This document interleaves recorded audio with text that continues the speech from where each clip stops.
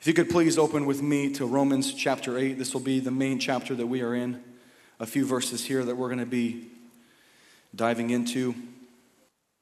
And we will read from verse 28. Romans 8:28. And we know that all things work together for good to those who love God, to those who are called according to his purpose, for whom he foreknew, he also predestined to be conformed to the image of his Son, that he might be the firstborn among many brethren. Moreover, whom he predestined, these he also called. Whom he called, these he also justified. And whom he justified, these he also glorified. Our key verse, verse 31. What then shall we say to these things? What shall we say to these things? If God is for us, who can be against us? Father, we thank you for your word, and we thank you so much that we have your word, God, that you gave us your word. And we pray for every listener, we pray for every single person, for there to be room in their heart for your word. We thank you that your word is like a seed, God, and we pray for the heart of every person listening, that there be good ground for this seed to fall upon. And we thank you that your word is faithful to bring fruit in our life. And so we open up our heart, God, to hear what you have to say to us. We want to hear with our ears, we want to hear with our heart. And we thank you so much for one another. We thank you for every person. And despite what anyone might be facing, we thank you for your word and what it does in our heart, giving us faith, giving us light to our path. We bless one another in Jesus' name. Amen. This morning, this message is called, Who Can Be Against Us? Who can be against us? Now, before, and I think we love to quote this verse, who can be, if God is for us, who can be against us? But there's a question that's asked in the beginning of verse 31. What then shall we say to these things? And the things that Paul is asking about is what he just said in the previous verses. Those he predestined, he conformed to the image of his Son, that he might be the firstborn among many brethren. Moreover, whom he predestined, these he also called, and whom he called, these he also justified. And whom he justified, these he also glorified. Who can be against us if God is for us? God is for us because of his Son, Christ. And through his Son, Christ, this all began. God is for us because of his Son, Jesus. Now, when it talks about these verses of God calling us through his Son and to be conformed to the image of his Son, and that God predestined us and chosen us, everything that we have from God has come through and from his Son, Jesus Christ. May I remind you, Psalm 139, where David is saying these words. He said, in my mother's womb, I was formed. In my mother's womb, you knew me. So God's choosing of us and God preparing a plan for us. And this word predestines that some have used in the opposite of what it means. That there are some that are chosen to be saved and some that are chosen to die. But God gave up his only Son, that through his Son, he could save the world. Not a special category group of people. No matter the color of your skin, no matter where you were raised. Now, it's wonderful to be born in a Christian family. It's wonderful to be attending a church. But this is not what qualifies me to be chosen by God, predestined by God, and to walk in the plans of God. I can grow up in a non-Christian home. I can grow up in the ghetto. I can grow up with a bad background or a horrible story. I could have been raised anywhere. What color my skin is, what language I speak. It's because of Christ who was chosen by God to be the one who took my place, and in whom I have been chosen, in whom I've been given a calling, a purpose, and a plan. We look too much to ourselves. Daddy was a preacher, Grandpa was a preacher, so I'm going to be a preacher. I don't get qualified as a preacher because of my background. I get qualified as a preacher because of God's calling upon our life. So God called us. He called us because of his Son. He called us within his Son. So everything that God has given to me, it comes through his Son. What Jesus has done has given me a right to be called by God, chosen by God. I'm named by God. I got a plan from God. My purpose is in with God. I've been predestined by God to walk out his plans because of Christ Jesus, who is my Lord. Because of what Christ has done. So, with all this said, who can be against us if God is for us? If God is for us, who can be against us.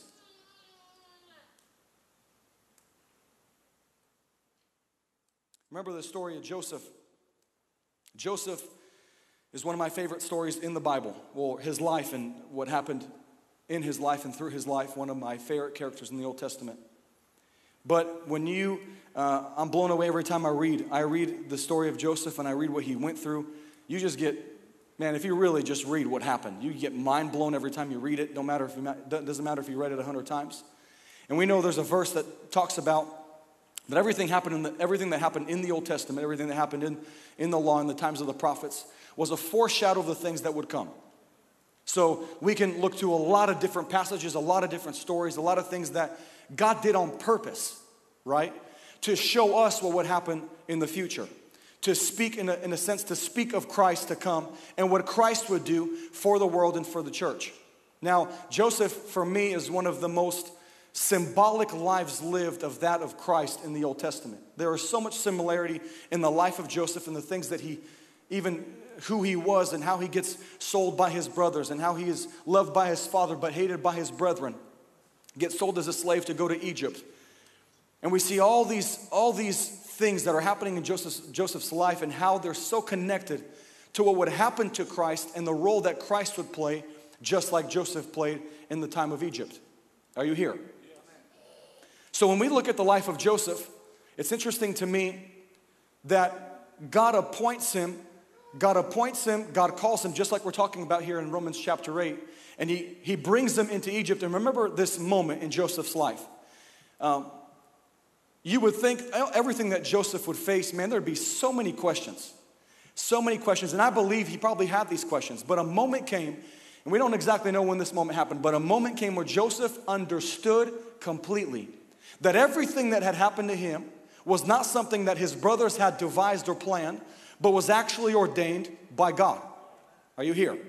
It was ordained by God because remember, he's standing in the court of Pharaoh and his brothers come and they're afraid when they found out that he was alive and that this is in fact Joseph, their brother. They were afraid at what he would do to them. And he tells them, brothers, don't be afraid because it's not what you did that brought me here. It was what God did that brought me here. And he understood that it was God that allowed those things to happen, that happened, and allowed him to be in the place that he was. And now God had a plan that through his life he was going to save the world. Does this sound familiar? A Jewish boy who was not liked by his brothers, but falsely accused, put in prison, and then standing one day in the court of Pharaoh because what God intended to do, no man can stop. And so when Pharaoh had no choice but to look for somebody that could help him, God had prepared somebody that was right under his court in his cell that God was about to raise up and God was appointing to use. And so now the moment came for what only God can do. And I believe we're in a season where we are going to face some things that only God can do. Are you here?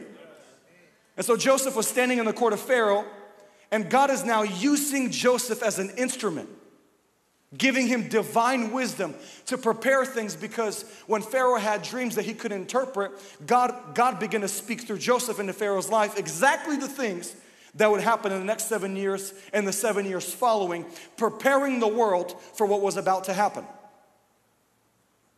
Jesus will always prepare his church. But when we stepped into this year, every year that you step into, you make serious spiritual plans. All right, you make plans to fast almost every day of the week. You make plans to read the Bible 17 times at least. You make plans to be at every prayer meeting. Are you here? You have serious spiritual plans. And when we stepped into this year, it wasn't just like any other year. Yeah, we need to pray more. Yeah, we need to read more. But we had a sincere desire in our heart that this year would be a year where we as a team and as a church would step into prayer, into fasting like never before. And so when we started this year, we had a 3-day fast that we planned out. We planned a 3-day fast. We went out to the beach. It's a great place to fast. Went to the beach and we were fasting there with our team for 3 days and praying. And one of the prayer evenings we had, we're praying. We're about to wrap up prayer, and one of our guys in the team, he's praying in tongues. And when you listen to him pray in tongues, he's not just praying and you kind of hear the same syllables or the same words, but it's as if he's speaking in another language. Like it was supernatural. He's praying things, and it's as if he's talking in another language, and we're just all listening. And our pastor encourages him. He's like, listen, if you're understanding what you're saying, because sometimes when you pray in the Spirit, God gives you understanding of what you're praying about. And so he's like, if you have understanding of what you're praying about, I want you to start telling us.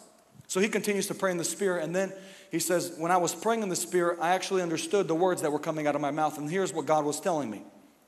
And so we're all ears open. He says, God told me that something's going to happen in March and we need to get ready. And we're thinking March Madness. What's going to happen in March? March is a big season in sports, or it's springtime. Summer's around the corner. When March comes, something's going to happen, and we need to be ready. And so we, put it on the shelf, and we finished our fast and prayer. And when all this stuff started in March 22nd was our last time gathering all together. And some of our team began to remember the things that was said to us in that prayer. God will always prepare us when we face different things. We are not people that are left in the unknown or left in blind sight, or we're not going to know what's to come. Christ is always preparing his church. We just need to listen. Christ always is going to get us ready. And so Joseph is standing before Pharaoh, and he has godly wisdom to tell Pharaoh exactly what needs to be done to get ready for what's going to happen. Now, it's interesting. Not too many people come into Egypt when things were good. But when things get bad, everybody starts coming to Egypt. Why? Because there's someone in Egypt who's equipped to help them. Yes.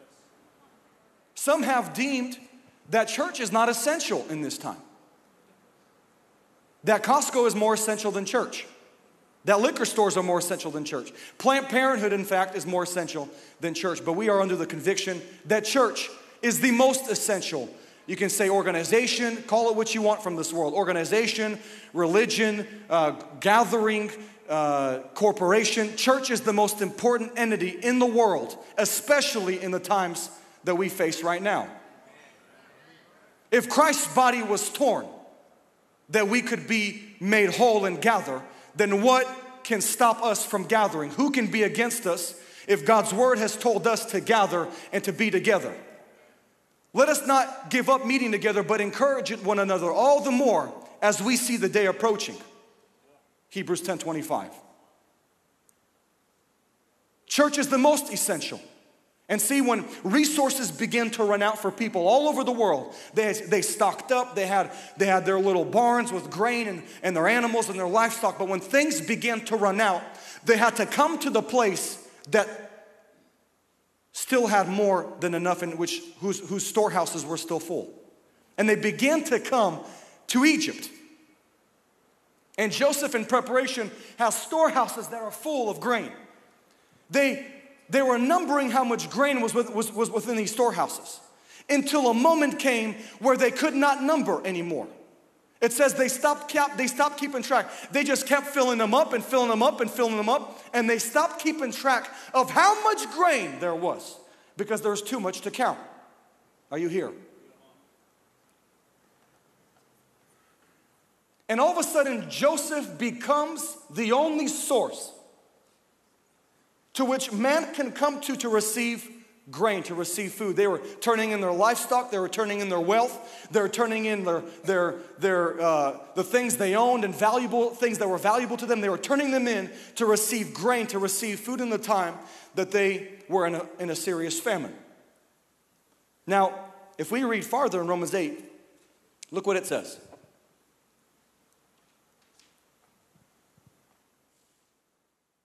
Verse 37. Let's read it actually a little bit before. Verse 35. Who shall separate us from the love of Christ? Shall tribulation or distress, or persecution or famine, or nakedness or peril or sword? As it is written, for your sake we are killed all day long. We are accounted as sheep for the slaughter. Verse 37. Yet in all these things we are more than conquerors through him who loved us. Yet in all these things, we are more than conquerors through him who loved us. We are more than conquerors through him who loved us. We cannot conquer on our own. Think about this time that Joseph was living in. People began to come from all over for food. People began to come from all over because what they had begun to run out, and they came somewhere to a place that did not run out. Now, Jesus made this announcement. He made only a few of these announcements when he would say things like, I am, and the next thing. I am the door, I am the way, I am the truth, I am the life. But one of the things that he said, I am the bread of life. The most essential thing for every human is Jesus, who is the bread of life. You can fill your stomach, but when your soul is empty, when your spirit is without life, who do you go to? Costco fills up the fridge, but it doesn't fill you up from within. And so when people are facing fear, when people are facing doubt, when people are struggling in depression or don't know what's next in their life, but we are in an institution that's saying these things are all valuable and essential, but the church is not. My friend, I'd like to argue, and I'm under the conviction that the church in the times like this is the most essential thing for the people that need it the most. Because you can give them food and give them drink, but when they are facing fears and doubts and an enemy that's stronger than them, there's a source that we have that God decided to come out of Egypt. He said, out of Egypt I called my son. Hosea 11:1, out of Egypt I called my son. He appoints Joseph in Egypt as the source to come to that has something to give to the people. No one's trying to be a hero here. We have one hero. We have one source. He's not distributor, he is supply. He does not run out of what he has. He does not run out of what we need. Every promise the Bible says is yes and amen in him. Amen. Everything that you might have need of, you find in him. If you're thirsty, come to me and drink. If you're hungry, come to me. If you're weary, heavy laden, come to me. I will give you rest. My yoke is easy and my burden is light. I will give you rest. He has everything that every person might need. And listen, this is not just the time for the church to shine. This is a time for people that are in darkness to see the light.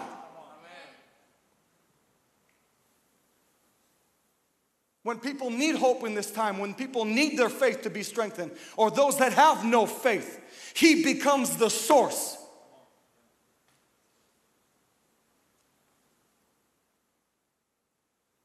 Through Christ, we are more than conquerors.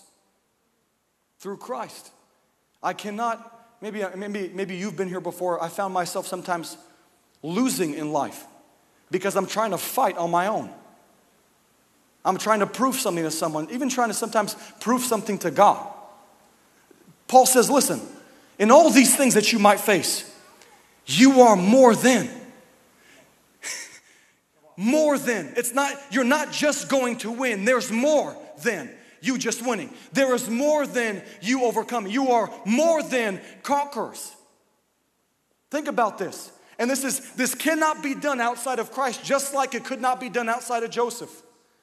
He was the appointed person that even Pharaoh said, listen, only my throne is greater than you. Everyone and everything is under your control, and they are to come to you, and you distribute the food as you see fit. It's crazy that Christ, through his Holy Spirit, gives us gifts to each person, gives us everything we need, distributes to us what we need. You can find grace in the time of your need when you approach the throne of grace with boldness because of what he's done, because of who he is, because of his victory. I'm not winning something that I'm trying to win on my own. He already won, and through him, I am more than a conqueror. Through him who loved me, I am more than a conqueror. I win because he won, and I win because I'm in him. It's not my strength. Listen, the last thing we need to do right now is trust in our strength, trust in our experience, trust in our knowledge. We need to trust in his word. We need to trust in him. He's the source. And when everything, listen, it's good when everything begins to run out because we realize from whom it does not run out, and we have to go there. We have to go there.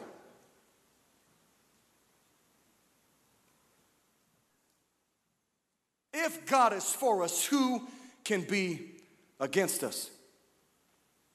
Through him who loved me, I am more than a conqueror. In 2 Corinthians chapter 5, verse 14, Paul says these words. He says, for Christ's love compels us.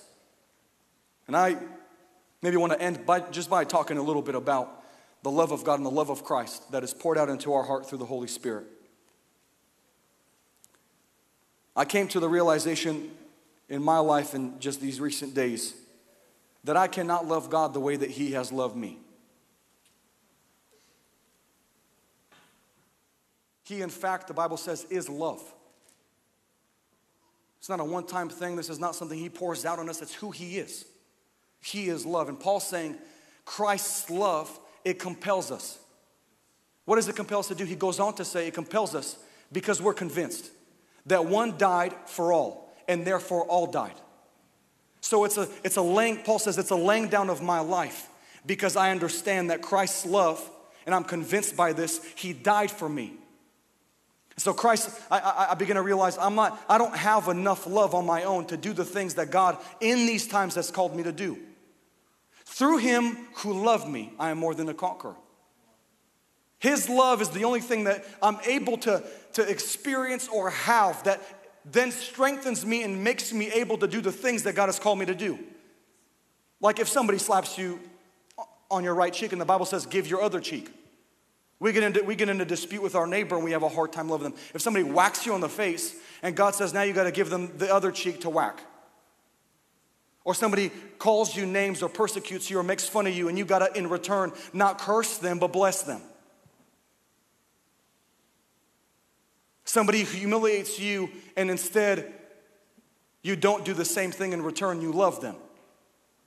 Now look, it all sounds very heroic and very, very powerful. I got hit, one guy, he got hit in his right cheek, gave his other cheek. He got hit again, and then after that second hit, he knocked the guy out. And the guy got up, he said, the Bible says you're supposed to give your other cheek. He said, I gave you my other cheek, but it doesn't say what to do next.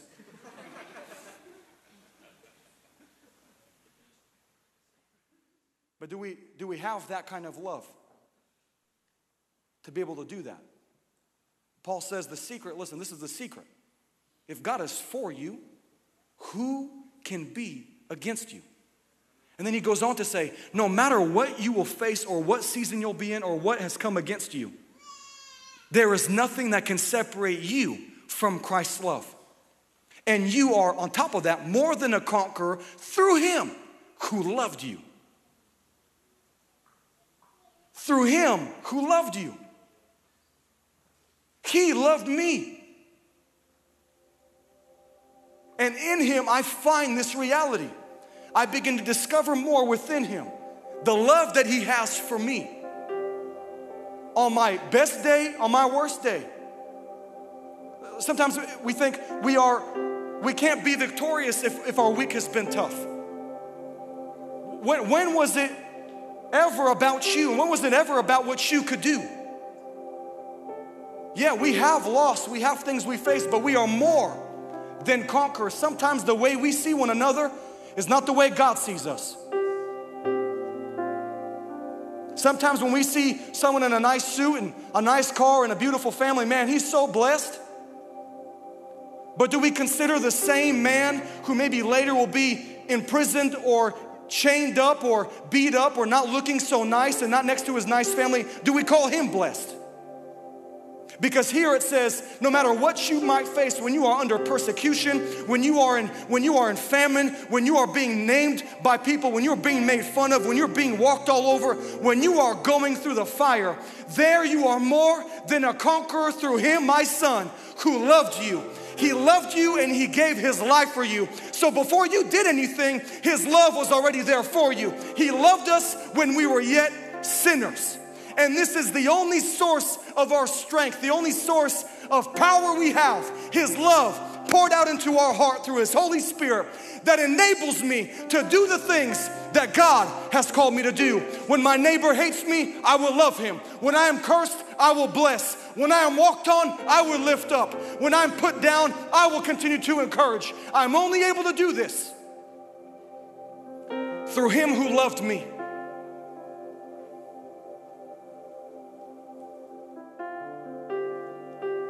And I believe we will need Christ's love more than ever before. Think about how quickly you get irritated or frustrated. Think about how quickly your peace leaves you when you face a hard situation. Think about how quickly you forget about God and who He is when you face something in your life that's very hard. And Paul's reminding us that we are more than conquerors. This is not your scoreboard, it's His scoreboard. He won, and in Him you continue to win, and He loved you. And I experienced victory here. Victory that I can't experience trying to become a conqueror by myself. This is crazy. The revelation of being a conqueror before you actually win a battle is the greatest battle. I already won in Him. I already won in Him. And I remain in Him who loved me. God chose me. Who can be against me? What am I going to say to these things? Before I was in my mother's womb, before I came to this earth, God predestined me. He saw me through His Son. When His Son was dying, He was facing the hardship of the cross, but He said the glory that's to come does not match, because He saw us. He saw you and me. He was dying for us. We were predestined within Christ's plan to redeem mankind to God again. This is the time for the church to love. This is the time for the church to gather. This is the time for the church to show people there is more. There is more, and God loves this world too much to just watch and do nothing. Would you stand and pray with me this morning? Father, I thank You for every single person here. I thank You for every listener. I thank You for Your word and Your Holy Spirit that's reminding us beyond even what we heard today. I thank You, Holy Spirit, that You're speaking into our heart. You're speaking to each one of us this morning. Right now, Father, we pray. I pray for every single person here. I pray for every single person watching us online. And I thank You, God, in despite of what they might be facing, in despite of what they might be going through, who can be against us if God is for us? And God, we know that You are for us because we are in Your Son. Your Son is the only one who pleased You and fulfilled the perfect plan that You had. And You glorified Your Son. And You lifted up Your Son above every name, above every power and principality, that at the name of Your Son Jesus, every knee would bow and every tongue would confess. And Your Son we have accepted. We have accepted into our life. And we pray for every person who has not made that decision to accept Jesus Christ as their Savior, as their Lord into their life. And now who can be against us? Father, I thank You that no matter what we might be facing, that I declare over every person, more than a conqueror. You are more than a conqueror through Him who loved you. It's not about what you've done, it's about what He's done. It's not how much you can improve, it's you remaining in Him, coming to know His love. Like Paul being able to say, Christ's love compels us. It compels us to gather. It compels us to love. It compels us to forgive. It compels us to turn the other cheek. It compels us to go another mile. It compels us to give our last piece of bread. It compels us to open up our homes. It compels us. It compels us. It compels us. The love of Christ compels us. And I thank You, God, for Your victory in each of our lives. And we bless one another right now. If you have any need this morning, you can write us as you're watching, or you can raise your hand here. And if you raise your hand, whatever need you might have, one of our leaders is going to approach you where you are, and we're going to join you in prayer and pray for you. Father, I thank You so much right now. We give You every need we might have. We give You everything that we might be facing. And we thank You. We believe Your word. We are more than conquerors. God, we pray that You would encounter us, encounter each person here in a fresh way with Your love, with Your presence. We thank You, Lord, so much. Renew the strength of every believer. Renew the faith of every believer, the hope of every believer. We thank You, God, for what You have done through Christ. And we remain in this victory. We trust in Your victory in Jesus' mighty name. Come on, let's begin to worship, begin to pray, begin to lift your voice. Sharamasa.